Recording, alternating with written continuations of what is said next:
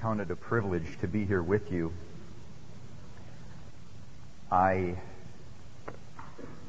grew up in a home where I had never, ever even heard of Jesus Christ. Grew up in a home where I'd been to church once in my entire life. And it wasn't until the age of 23 that I was vacationing on the east coast of the United States. And God just literally grabbed my soul.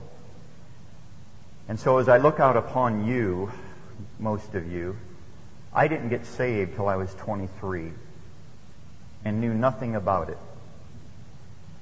And I thought, how could you go 23 years of life and no one stop you and tell you about Jesus Christ?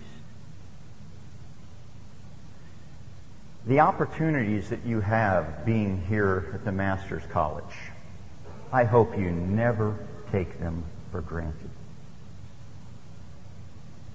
Because all of you are already way ahead of where I was at the age of 23.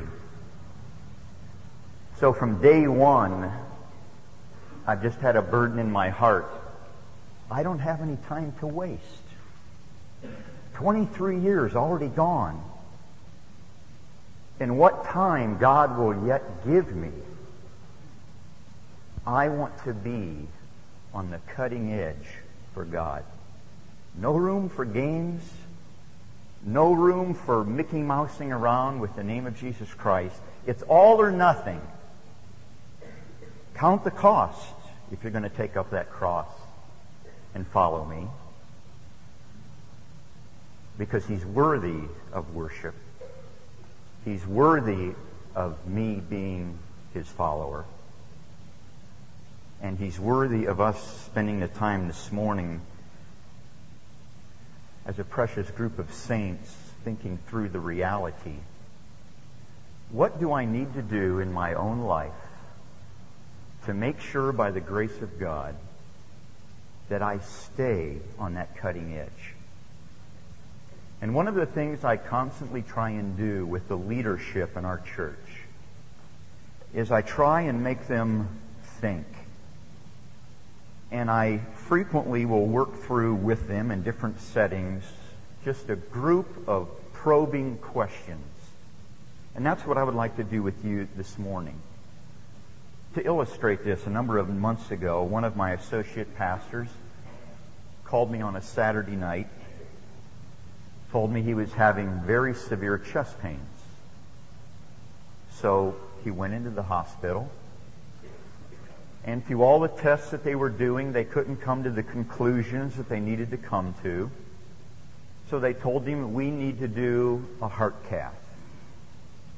Because the only way we're really going to know what's going on inside that heart of yours, and you do have chest pains, is to take that little camera, take it up through the vein, and put it right inside that heart to see exactly what's going on. And I think in each of our lives, we need to stop ourselves very frequently, if not daily, to fulfill 2 Corinthians 13:5. Examine yourselves daily to see if you be in the faith. And so what I would like for us to do this morning is I just simply want to give you a few questions that you could put, and I'd encourage every one of you to do this, if you're not already doing it. Keep a praise and a prayer journal. And in that prayer journal, record your vulnerability points. Record some questions that you constantly run your life through as a grid to see how much or to what degree you're staying on the cutting edge for God. There's a statement in Proverbs chapter 29 and verse 18. Without vision, the people perish. And I think sometimes we can get so exposed, if we've especially grown up in a Christian home, and maybe through your elementary and junior high and high school years you were in a Christian school. Now you're at a Christian college. And maybe just about the totality of your life, you've been around Christians. And now you've got the opportunity of being in a school setting where God's going to give you some tools so you can go out into the harvest fields that are so white, right here in L.A., California, America, let alone the uttermost parts of the earth. But what are some things I need to do to make sure my vision is crystal clear? My concept of God is so biblically sharp and sharpened daily that my concept of God really is determining my conduct. But some questions that help us examine. Where is my heart? Question number one. Questions that I run myself through and my leadership through every year. Am I more in love with the Lord than I was a year ago? Am I more in love with Jesus Christ than I was 6 months ago?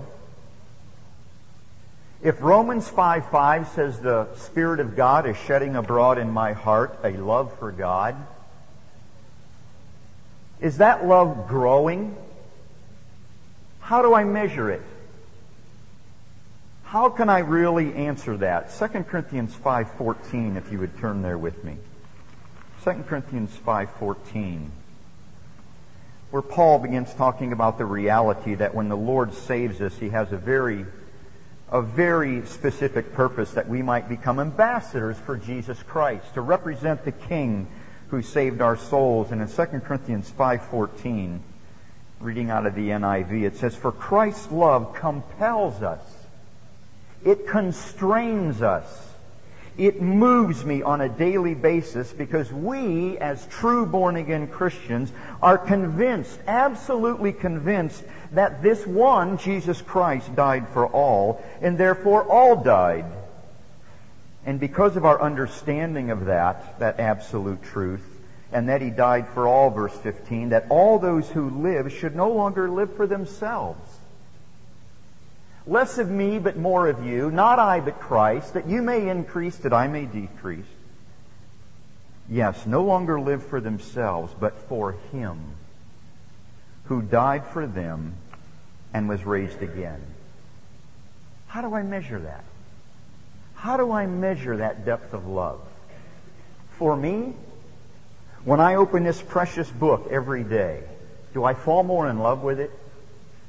Or my daily devotion something that really just kind of lifts me out of myself at the beginning of a day and gets me so focused on God, by your grace I have another breath today.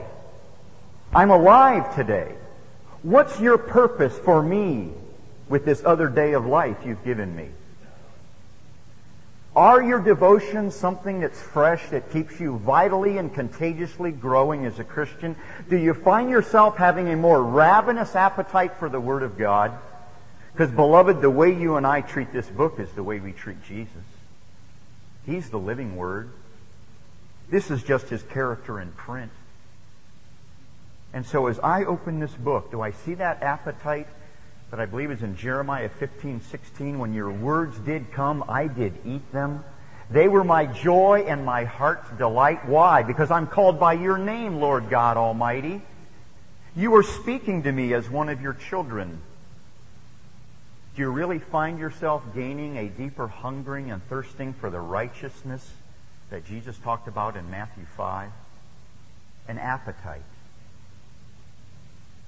To love the Lord is to love His Word. Second practical tool to evaluate my love and its growth. Do I find myself becoming more of a giver and less of a taker? Do I find myself thinking more and more others? And if you're married, do you find yourself living more and more for the happiness of your spouse? Or for yourself? See, I've not spent 5 minutes in marriage counseling in 16 years of ministry with two people who were givers. And too often today, Christian young couples think, well, hey, we're both Christians. We can get married. It'll work. Well, beloved, I'm going to tell you, don't you dare just marry a Christian. You better be marrying a vibrantly, contagiously growing Christian. Because if you want a growing marriage, and you're seeking someone maybe right now for God to give you as a partner for a lifetime of ministry, or a partner for a lifetime of ministry, whether it be the mission field or the pastorate, or if you go into education or business, you still want a partner that you can minister with in a local church for the glory of God, to touch people with the precious gospel of Jesus Christ. What are your qualifications? What are you looking for?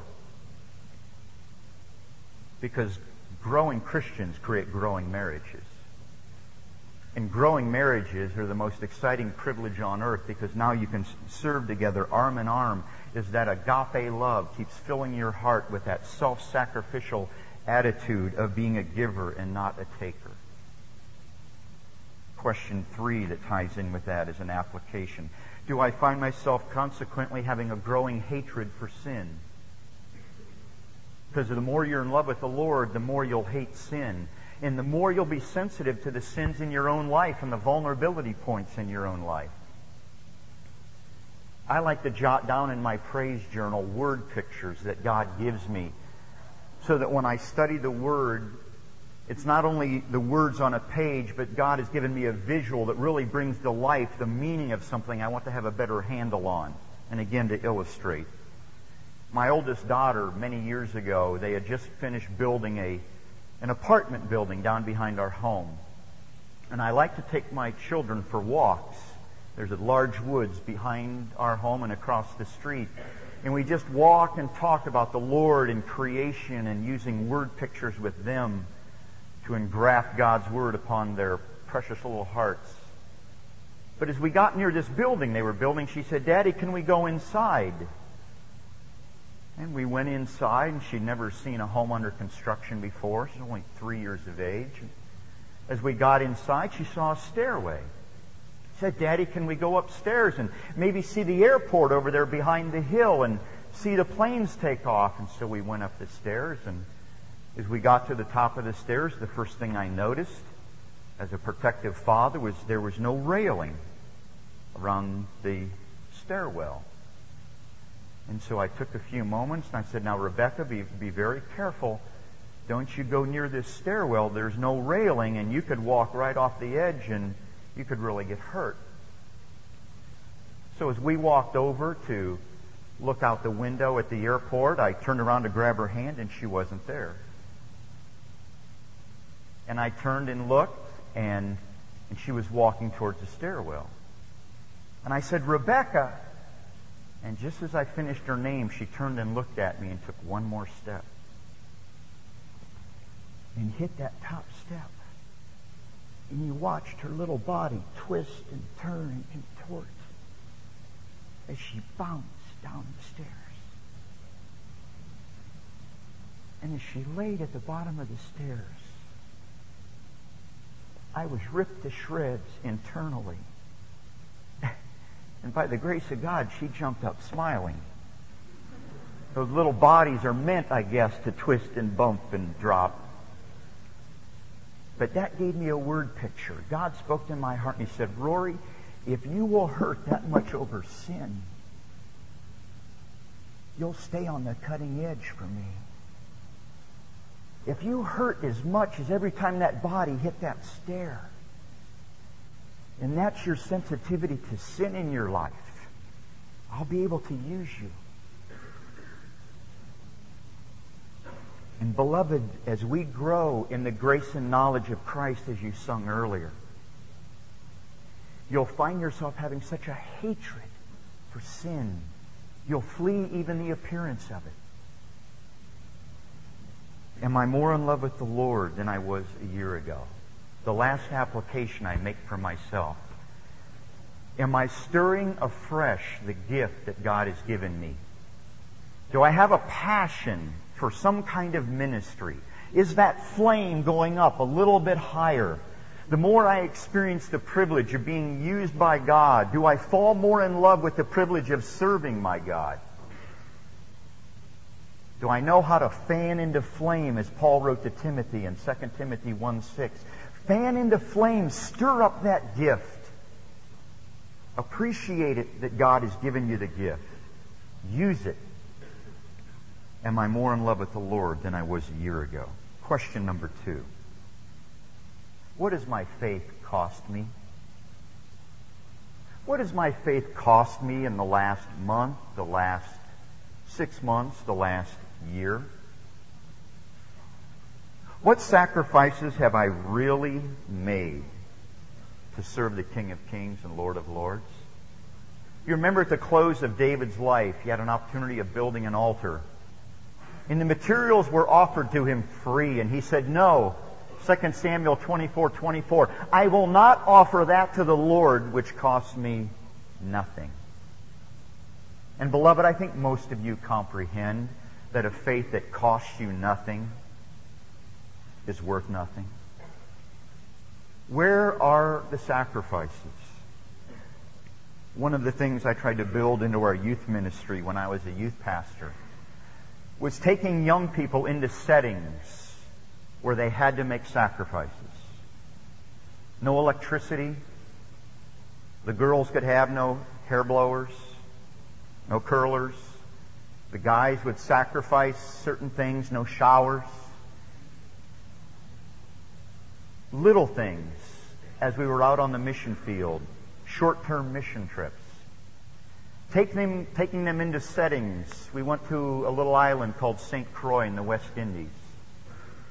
We knew the challenge would be great, but we went there to do door-to-door cold turkey evangelism. But living on that island and centered on that island was the world headquarters of a cult called the Rastafarians, a black supremacist group. And as we went door to door doing the work of evangelism, some of our young people were spit upon. Some of them had doors slammed in their faces. If I recall correctly, Rob may have been on that trip. And it was interesting to see when the young people came back in the late afternoons, what their attitudes were after someone spit on you, after someone mocked you, after someone slammed a door in your face. What does my faith cost me? The first night we were there, I can take a group in and I can ask the Lord to help the young people learn what they need to learn. But sometimes God has agendas for leaders that we may not have quite anticipated. And the first night we were there, my wife with me in our bed, my 2 little children in a bed next to us, and I'm awakened by the air conditioner running excessively hard in this room we're in. And I tilt my head, and here's a man standing at the foot of our bed, robbing our room. And I don't know if you've ever awakened to someone in your room with your wife and children there, robbing your room and not knowing if the man has a knife, a gun, what his intentions are. But it was very sobering. It was, I like to talk about utter dependency. I like to talk about my soul being anchored to Jesus Christ, as the young lady sang. But when you're put in a setting like that, it kind of brings that a little more alive. But by the grace of God, that whole trip made me walk away thinking a little more, I'm grateful for a sovereign God who protects. Because I didn't know. You don't sit there debating what to do. I awakened and saw the guy there, and I just said, hey! And by the grace of God, he ran out of the room. And the only thing he had in his possession that was mine was a watch. But to show you how God confirms things, I had in my wallet $1,400 of traveler's checks and money for the whole trip, the expenses. That wallet just happened to fall out of my pocket as I took my pants off that evening, and I laid it on the dresser, and my wife happened to lay 8 towels on top of it. And as he ran out the room, he took my pants but the wallet wasn't in there. And see, when God gives you things like that, and you're stepping out and you're trying to serve Him, and He gives you memories, I call them reference points, in each of our lives, what has my faith cost me? Because, beloved, those of you who have a burden to disciple people, when God takes you out of this institution and puts you in local churches or mission fields, wherever it is, you're going to run into a lot of Christians who will only serve the Lord when it's very, very convenient. And you're going to know better. But one of the challenges before you is going to be, how am I going to train those people? How am I going to disciple those people so I can get them to begin living out the answer to that question, what does my faith cost me? Am I serving just because it's convenient? Again, to illustrate this, a number of years ago I was discipling a young man named Russ Stutler. Russ has a Japanese mother and an American father. And he'd had a burden all of his life to, Lord willing, someday minister to the Japanese.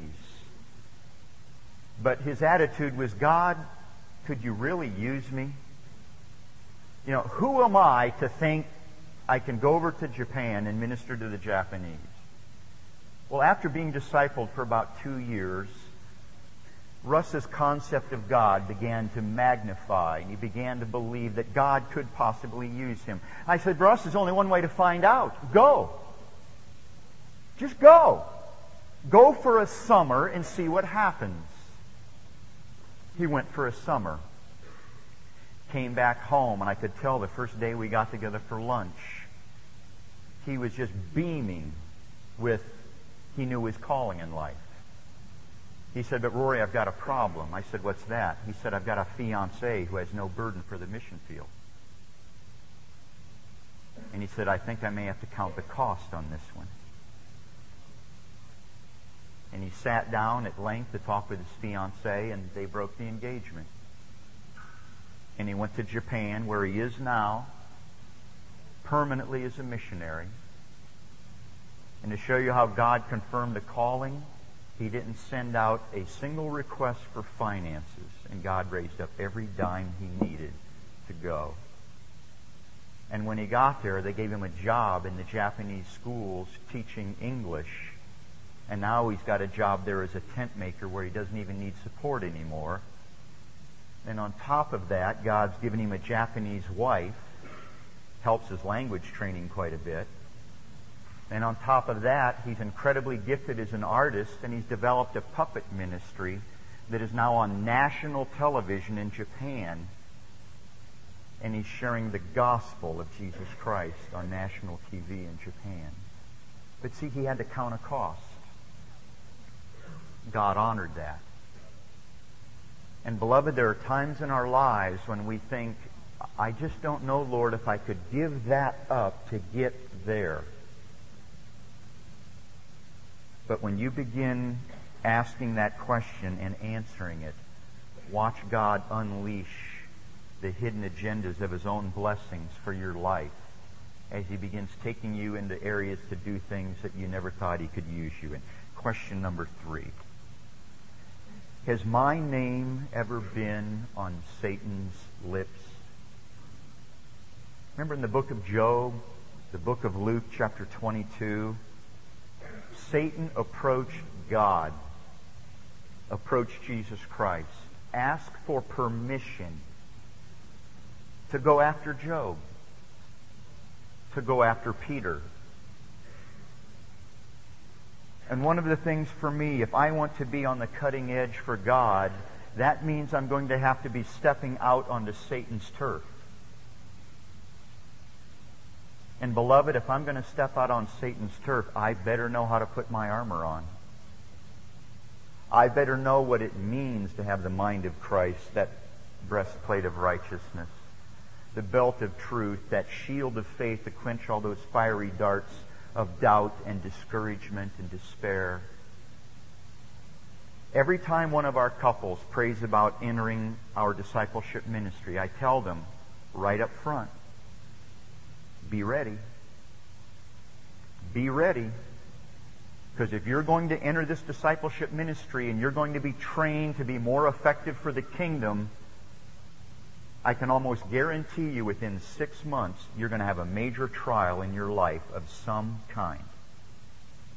Guaranteed.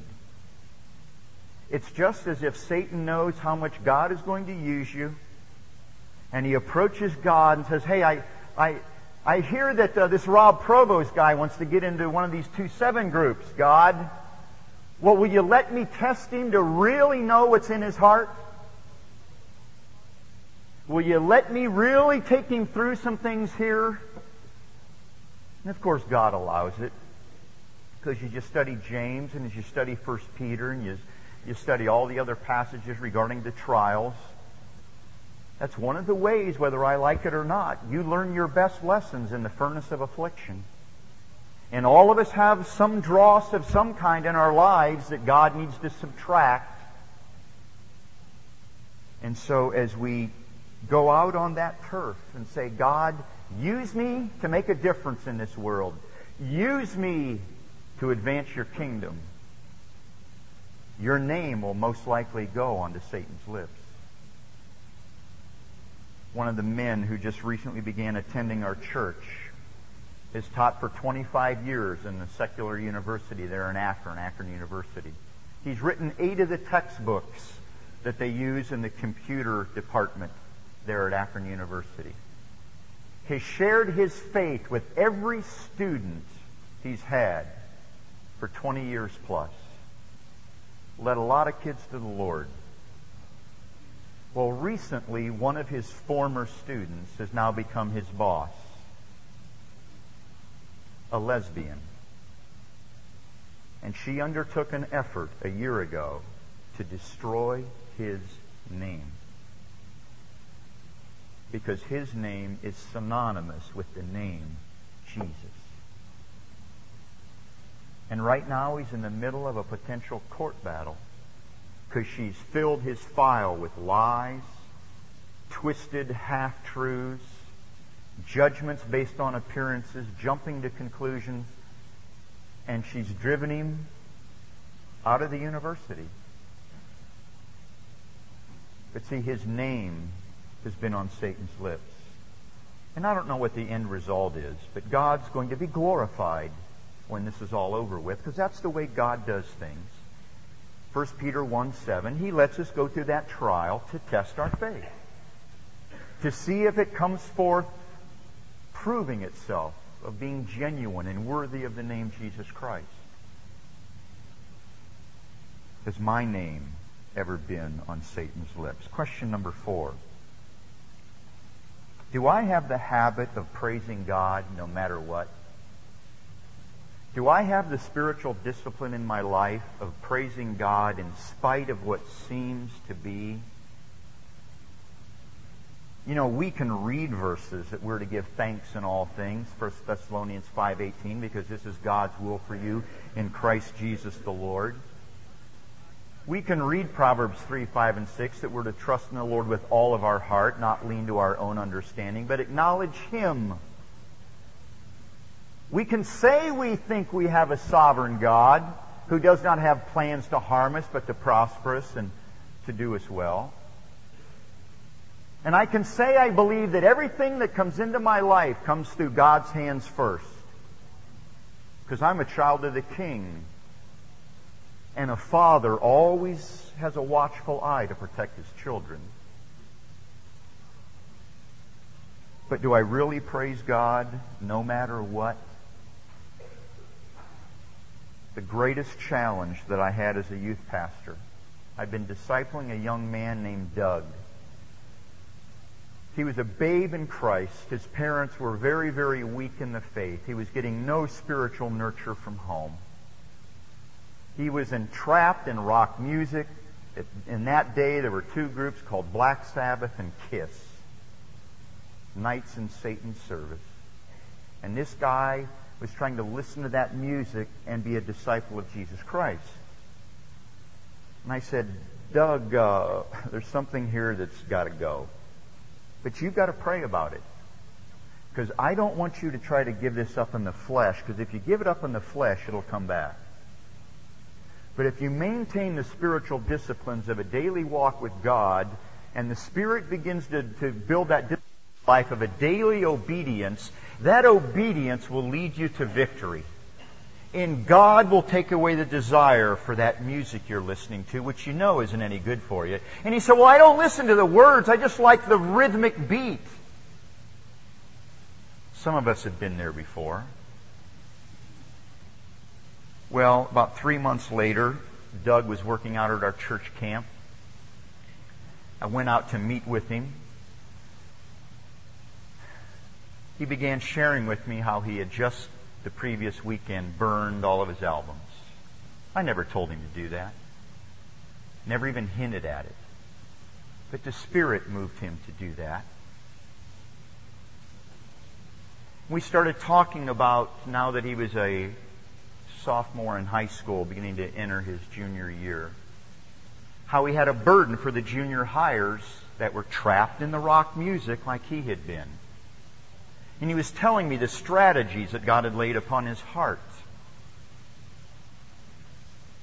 to go back and minister in the junior high.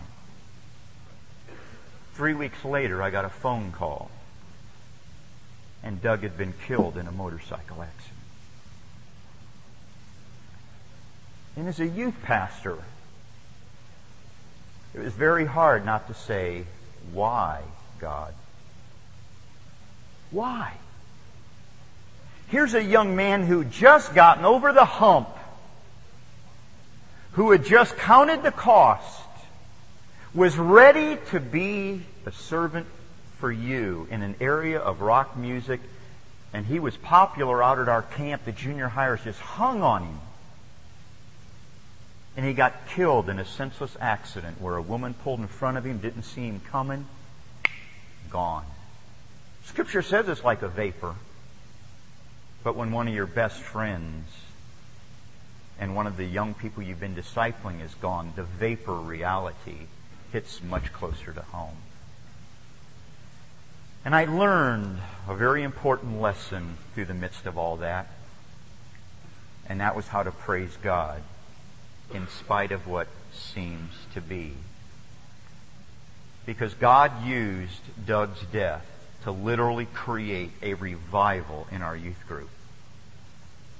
And out of that youth group, today, there are over 45 young people who are pastors, pastors' wives, missionaries, missionaries' wives. On the cutting edge for God all over the world. Plus teachers, lawyers, doctors on the cutting edge for God all over the world. Because the kids in the youth group stopped themselves and asked themselves this question: am I as ready today to meet my Jesus as Doug was ready? If God took me home today, would I hear, well done, good and faithful servant? If God took all of us in the next minute, would we hear that? Are we sure? Do I praise God in spite of what seems to be? And then within 6 months, 14 teenagers had come to know Christ that Doug had witnessed to. And one of them was one of the pallbearers that I led to Christ right next to Doug's gravestone in his cemetery. And beloved, I've learned to no longer ask why, but to say who. Who, God, the God who's sovereign, the God who has agendas that I don't understand, the God who works all things for His own glory, even if it means taking the life of a 15-year-old in his prime, from my viewpoint. And see, we can talk about praising God in spite of what seems to be. But when God takes us through days like those, I record them in a praise journal. They become those reference points. They become those benchmarks. Because if you're going to serve the Lord with the rest of your life, you're going to have days where you're going to have doubts. You're going to have days where you're going to be discouraged. You're going to have days when you say, God, did you really call me to this? And all you've got to do is flip back through that praise journal and watch all the reference points God has given you, the benchmarks as He has grown you in that grace and knowledge of Christ. And you'll have the faith builders, as I call them, to keep on keeping on. Question number 5 in closing. Ephesians 3:20, if you would turn there with me. This is the theme we're going to be spending a lot of time discussing at the retreat tomorrow. Ephesians 3:20.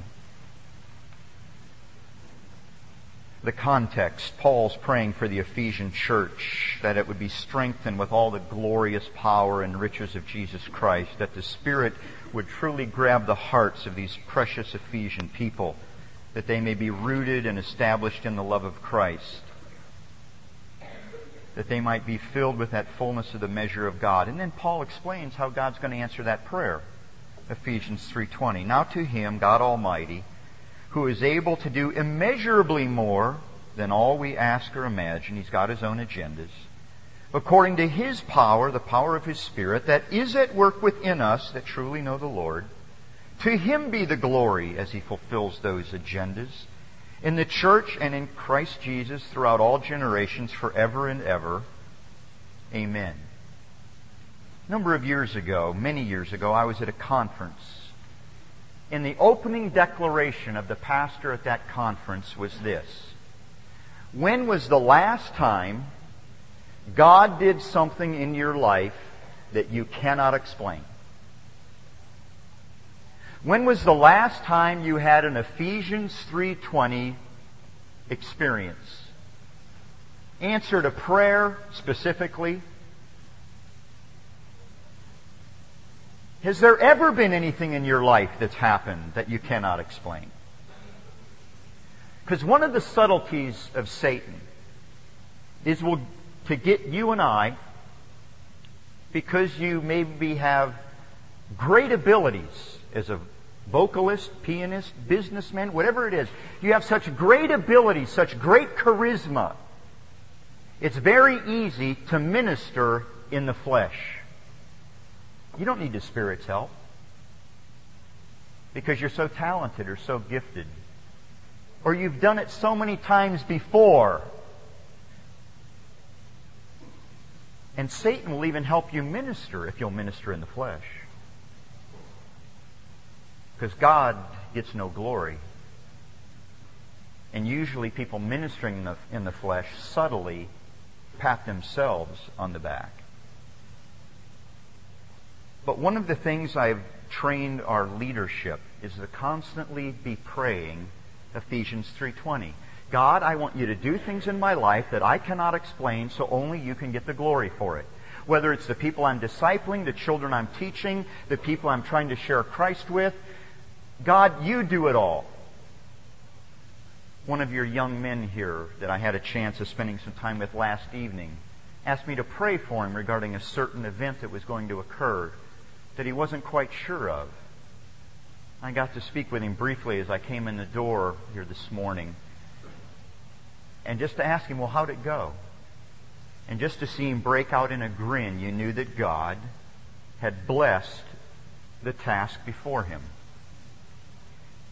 And I prayed for him before I went to bed last night, just asking God to do something that God would reveal He had His own agenda. That God was really in control of this situation. That's why He used this young man to deal with the situation. And see, when you begin living on that level, that cutting-edge level of Christianity where you're constantly anticipating and asking God to just do such miraculous things, and yet through common vehicles, because not all of us are but clay pots. And what makes a clay pot valuable is what's in it. Your heart. Your craving to be used of God. Your craving to make sure the Lord gets all of the glory. But those Ephesians 3:20 faith builders. See, I have the privilege of pastoring the most vibrantly growing church in the state of Ohio. A recent guy came through that was doing all these different polls on growing churches, and a Christian radio station called me and shared that with me. But you know, when I got that information, I didn't share it with the church, because we're not interested in the size of our church. We're interested in its depth.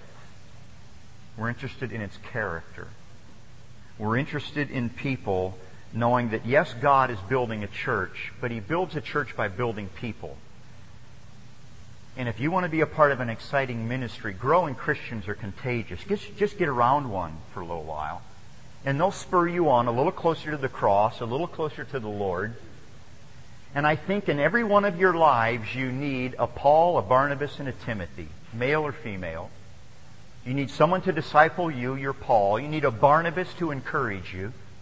Someone who's always there to edify, to encourage you, to hold you accountable. And yet you also need a Timothy. You need someone to disciple.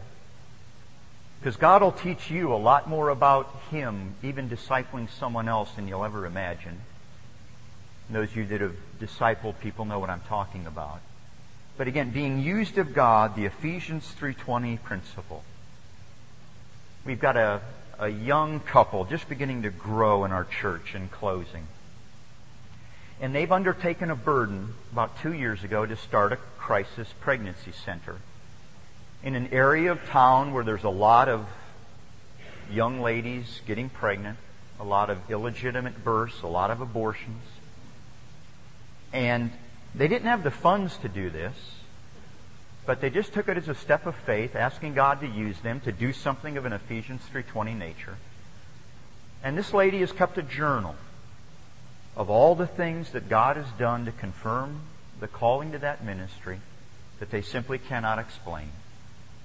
And to share two of those with you in closing. A number of weeks ago, a woman shows up and brings in 4 cases of formula, a very special formula that very, very few babies need or can handle because of the contents of it.